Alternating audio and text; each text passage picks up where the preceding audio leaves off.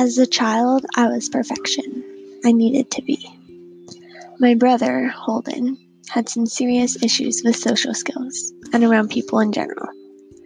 My parents already had enough on their plate trying to deal with him. So from a young age, I decided to be the reliable good girl. Never complaining, always conscientious, my parents soon learned that I could be trusted by myself. Throughout elementary and middle school, my parents gave Holden the majority of their attention, but I didn't mind. I liked the independence. A routine had been established. Then, tragedy struck. My grandma was diagnosed with leukemia the summer before my sophomore year. Our veil of order was shredded. Grandma was the only one who understood me, and who I felt that I could be honest with about my feelings. Having her reduced to a shell of her joyful, loving self was like a bullet in my chest. She was my slab of stability for when I would break down under all the stress and pressure to be perfect.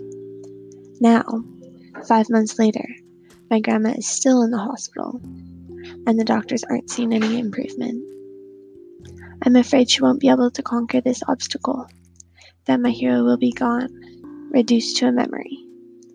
My parents and Holden seem unaffected by the fact that the strongest woman in history is being eaten from the inside out, and I want to scream at the unfairness of this world. Why do the worthy people suffer the most? Is it just some cruel joke, or is there a higher meaning? Whatever the answers may be, I know that I've been spiraling out of control ever since that cold winter morning she phoned from the hospital. When she gave us the news, I ran out of the house, tears running down my face, staining the world with my grief. Sometimes, during one of her substandard days, I consider taking out the Japanese carving knife that lives in the bottom of my sock drawer, and I think about putting an end to all the pain and misery. I always end up placing it back in the drawer, with the exception of one time. It's April, and we're at the hospital visiting my grandma. After our visit, the doctor appears beside my mom and tells her the news in hidden whispers. The cancer has gotten worse. It is now stage 4. My grandma has 3 months left to live. I feel like the whole world is crashing down upon me, as though the earth itself is burning up in flames. On the way home, the car is so stuffy hot I consider fainting. After pulling into the driveway, I leap out of the car and dash into my room. I lock the door. I pull out the knife. My hands are shaking, grip tight, palms sweaty. The blade pressed against the bulging artery in my wrist. One quick slice is all it will take to end my whole existence. One little cut. I can't do it. Sighing in frustration, I throw the knife across my room. My one light in the miserable life I have is going out. There's a knock on my door, and I know my mom will try to downplay the tragedy we're undergoing. "Sweetie, can I come in?" my mom asks quietly.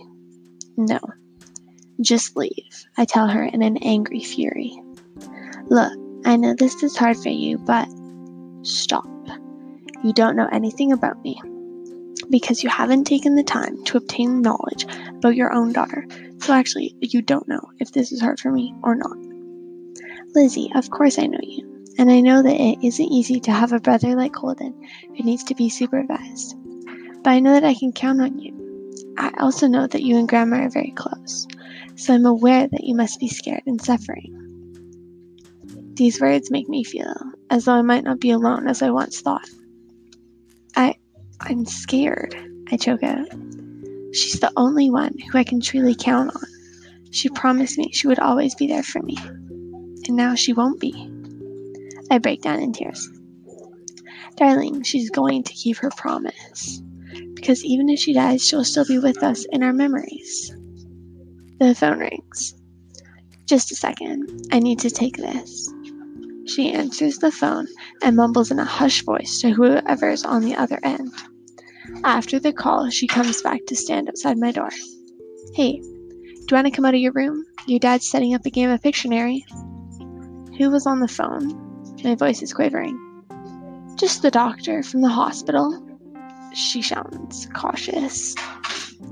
Why would they call unless a severe change has happened?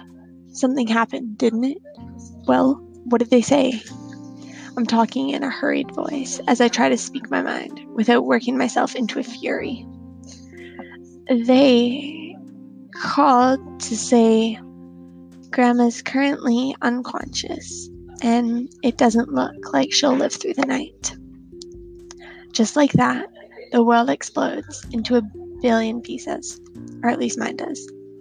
Grandma won't make it. If the kindest, smartest, strongest person in my life can't beat cancer, what hope do the rest of us have? My eyes land on the blade. I retrieve the knife, and this time I can't control it. The pain and grief eating away at my soul, this unnameable force willing me to harm myself. My hand wavers, and slowly, agonizingly slowly, as my mind beckons the knife towards my skin, I slide it over my wrist and barely feel a thing.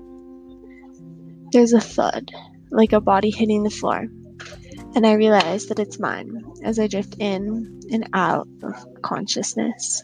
My mom is jiggling away at the handle, trying to unlock my door, but it seems like I'm watching a slow-motion movie underwater. I feel cold. My eyelashes flutter. I struggle to hear what my mom is saying. As I fall into an eternal sleep, I finally catch what she was trying to tell me. I love you, Lizzie. I love you, and I'm so proud of you. Please don't do anything that you'll regret. Well, it's too late for that.